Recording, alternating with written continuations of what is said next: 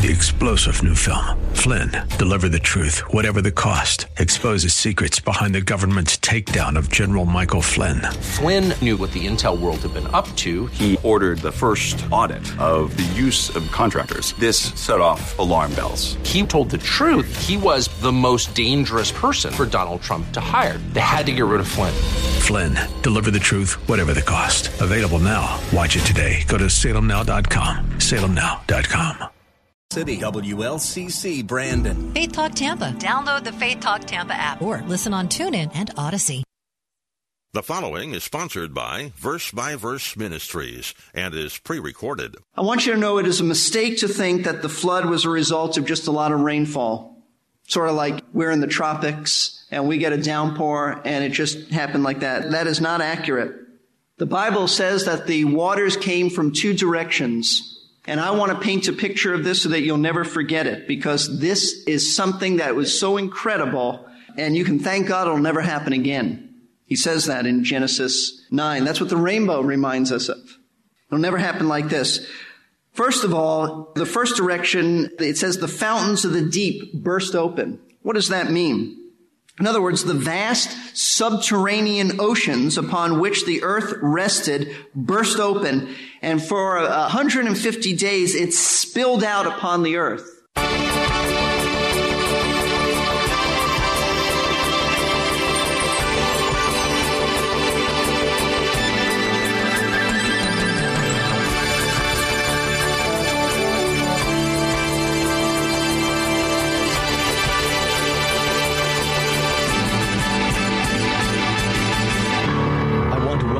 Once again to our program Verse by Verse with our teacher, Pastor Steve Kreloff. Today we're going to talk a little bit about what the world was like physically before the flood. It was certainly a very different world than what we have today. Another question that will be answered is, how would there be a worldwide flood with just rain? I mean, how could there be enough rain to cover the entire planet? Those are a few of the topics we will be learning about on today's Verse by Verse program. Now, Pastor Steve has finished his stretching. He's ready to go. So let's jump right into today's program. We read the flood began on the 17th day of the second month of Noah's 600th year. Why is this date given to us? You know what? I don't know. I'm not really sure. I'm going to make a suggestion to you in a moment, but I'll tell you this. It does remind us that the story of the flood is not a religious myth. You do not date religious myths. You do not carefully date events that are part of a myth. This is not a myth. Though it's very interesting, in almost every culture of the world, there is some remembrance passed down about the flood. In almost every ancient culture. But nothing like the specifics of this, because this is God's inspired record of it. Now, why is this dated? Let me give you my educated guess. I can't prove this from Scripture. I think this is right. It's really not that important if I'm not right here, but I'm going to tell you why I think it's dated. Most likely, Moses, who is the writer of Genesis, dated the beginning of the flood because that's how momentous occasions, significant events were experienced in the life of the nation of Israel. Whenever there would be something that would take place in the life of Israel that was a significant event, you would read something like, on that day, this took place. On that day. And so it seems to me that most likely Moses is telling us on this day, this took place because it was an incredible, significant event. And what a day that was. The end of verse 11 says this, on the same day, and there's the thought, on that same day. And remember, this was written for the children of Israel, so it makes sense, written for the nation of Israel, that Moses would put it that way. On the same day, all the fountains of the deep burst open, and the floodgates of the sky were open. I want you to know it is a mistake to think that the flood was a result of just a lot of rainfall. Sort of like we're in the tropics and we get a downpour and it just happened like that. That is not accurate. The Bible says that the waters came from two directions. And I want to paint a picture of this so that you'll never forget it, because this is something that was so incredible, and you can thank God it'll never happen again. He says that in Genesis 9. That's what the rainbow reminds us of. It'll never happen like this. First of all, the first direction, it says the fountains of the deep burst open. What does that mean? In other words, the vast subterranean oceans upon which the earth rested burst open, and for 150 days it spilled out upon the earth. I don't believe the world before the flood was, in fact, I know it wasn't like the world we have today. Mountains weren't as high, and the oceans, as we look at a globe and we see these incredible oceans, especially the Atlantic and the Pacific and how huge they are, I don't think that they were that way back before the flood. Most of the waters of the ocean were underneath the crust of the earth. There were waterways, and we know there were rivers, and there were probably some oceans, but I don't think they were vast like we have them today. The waters underneath the crust of the earth began to crack. The earth cracked, and all around the planet, they began to gush forth. Not just water, it would take mud, probably be very hot, and the waters began to come out, sort of like a volcanic eruption, and the waters that the earth rested upon burst forth. Secondly, it says the floodgates of the sky were opened. So now it comes from another direction. Not only is it coming from the earth, but it's also coming from the sky. This does not mean that it just rained hard, sort of a downpour. To understand what took place in Noah's day, I think it's important to go back in Genesis to chapter 1. In Genesis chapter 1, we read about the creation week. And we read in verse 2, and the earth was formless and void, and darkness was over the surface of the deep. The surface of the deep would be waters. And the Spirit of God was moving over the surface of the waters. So at that point, it was dark, and it was just a mass of waters covering this planet. Look at verses 6 through 8. Then God said, "Let there be an expanse in the midst of the waters, and let it separate the waters from the waters." And God made the expanse and separated the waters which were below the expanse from the waters which were above the expanse. And it was so. And God called the expanse heaven. And there was evening and morning a second day. A mass of water originally covered this planet. But on the second day of creation, God divided the mass of water by taking some of it, not all of it, but some of it, and he elevated it above the earth. I don't think that these were just clouds. Many Bible teachers would say, and I would agree with them, that there was a transparent canopy vapor that circled the planet, giving it sort of a greenhouse effect. There is evidence today that the world before the flood was sort of a mild tropical climate. And let me just give you some evidence for this. First of all, I don't think it could possibly be just normal rain clouds, because scientists tell us that if all the rain clouds over all the planet burst at the same time, you'd have about a fraction of an inch of rain covering the planet. That's obviously not what took place in Noah's day. It also says in Genesis 2, verses 5 and 6, that a mist used to rise from the surface of the ground and would sort of water the earth. It hadn't rained then. But let me also read to you some evidence about a canopy and a greenhouse effect, how devastating the flood really was. I'm reading from a great book called The World That Perished by John Whitcomb, many years professor at Grace Theological Seminary. He writes this: "In the waters above," he's referring to another book now. I'm quoting from one book, but he's referring to a book called In the Waters Above. That's a Moody Press book. A masterful study of the catastrophic effects of the collapse of the pre-flood vapor canopy, Joseph C. Dillow, in highly readable fashion and in amazing detail, carries the reader step by step through the controversies that have surrounded the discovery, watch this, of frozen mammoths. Now, mammoths are like elephants. Mammoths and other animals in the great tundras of Siberia, Alaska, and the islands of the Arctic Ocean. Similar in size to and somewhat larger than the Indian elephant, mammoths lack the oil-producing glands in their skin that would have enabled them to live in cold climates. The presence of a 3.5-inch layer of fat indicates a large food supply no longer available in these regions and not protection from cold. Even the possession of a woolly coat was no more the mark of an Arctic animal than is the thick fur of a tropical tiger, especially when it is seen that their skin lacked the erector muscles characteristic of all Arctic mammals known today. Dillow provides overwhelming evidence that the climate of these northern regions was once warm. And then he quotes, "Baron Toll, the Arctic explorer, found remains of a saber-toothed tiger and a 90-foot plum tree with green leaves and ripe fruit on its branches over 600 miles north of the Arctic Circle in the New Siberian Islands. Today, the only vegetation that grows there is a 1-inch high willow."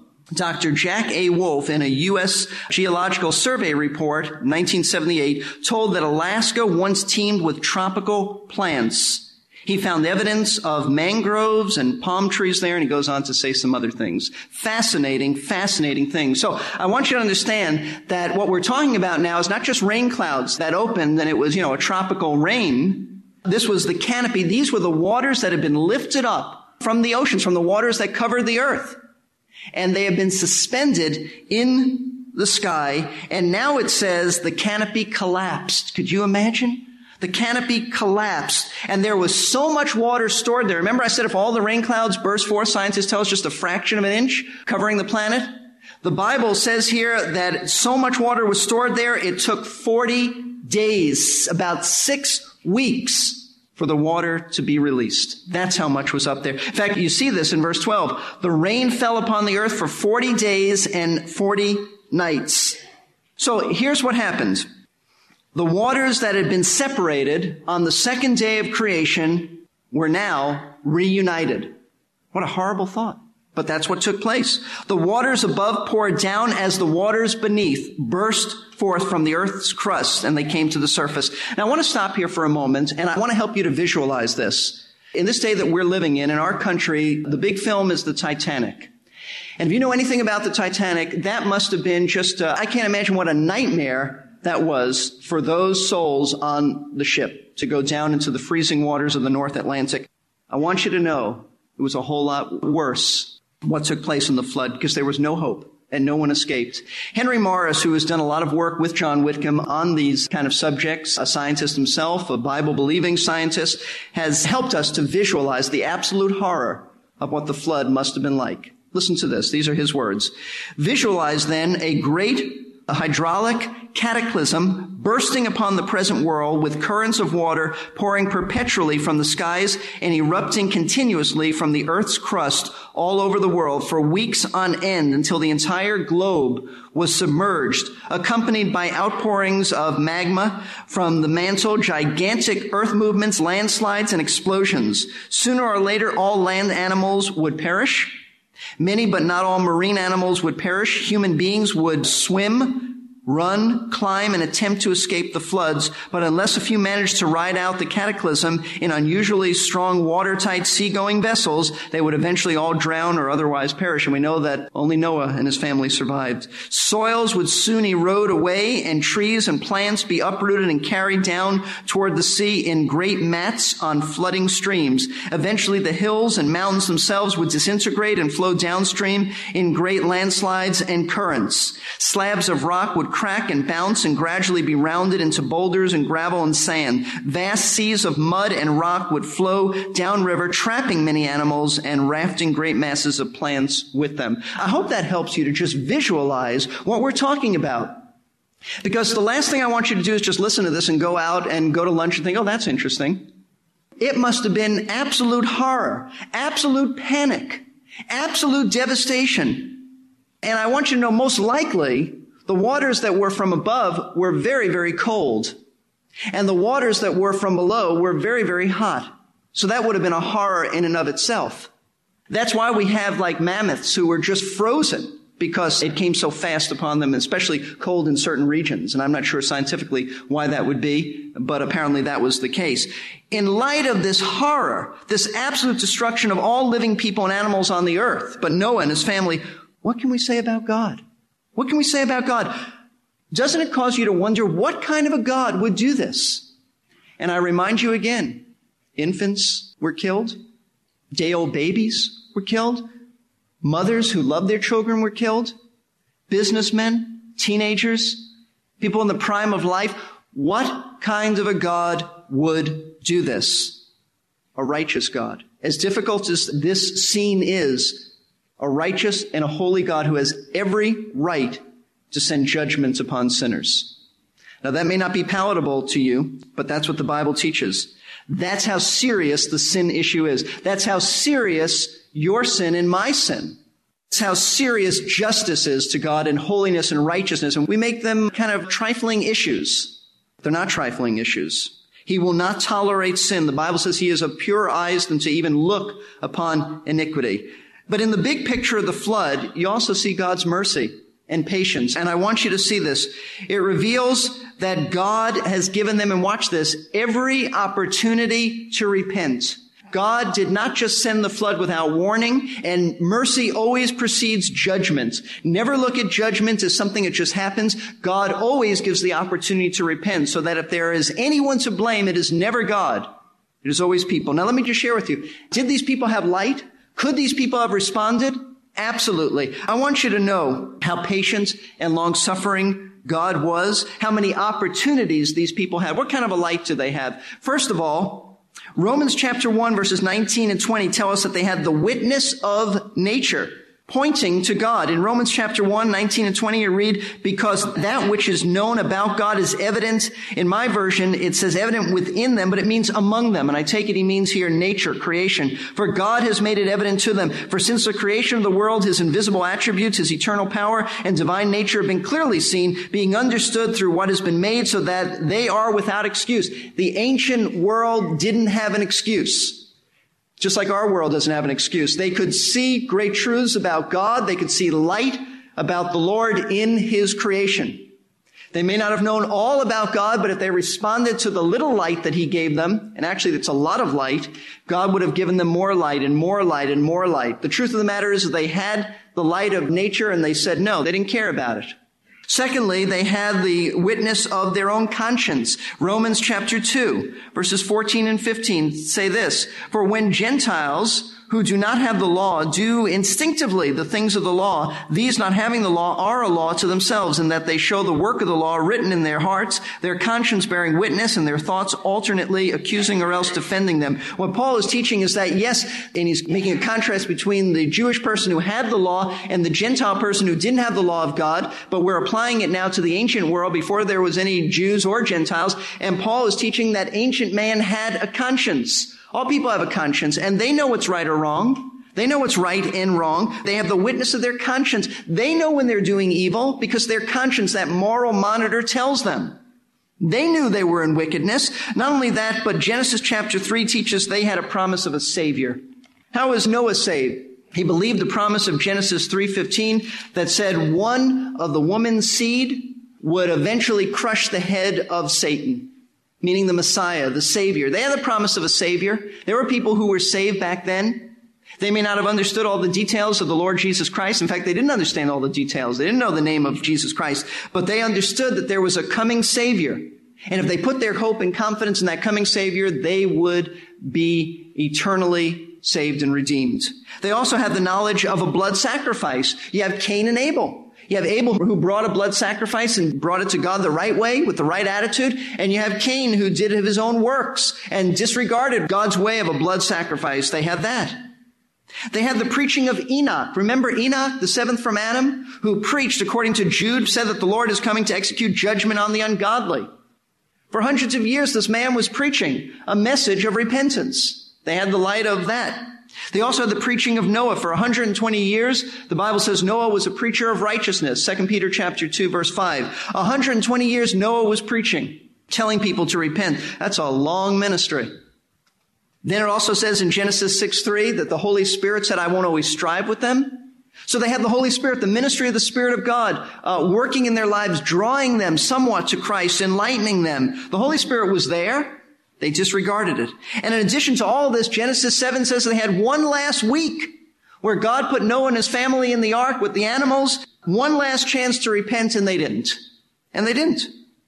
So I want you to understand that before God ever sends judgment, he always gives light, always makes a way of escape. Why? Because he's patient and he's merciful. So we want to be balanced in our perspective. You don't want to just see what kind of a God would send judgment, but what kind of a God told people that judgment was coming and gave them the opportunity. You know, God didn't have to do that. God would be just as righteous and just if he never told anybody that judgment was coming. But he has. He has. And this is precisely, and here's the analogy for us. This is precisely the way it's going to be when the tribulation period hits on this earth.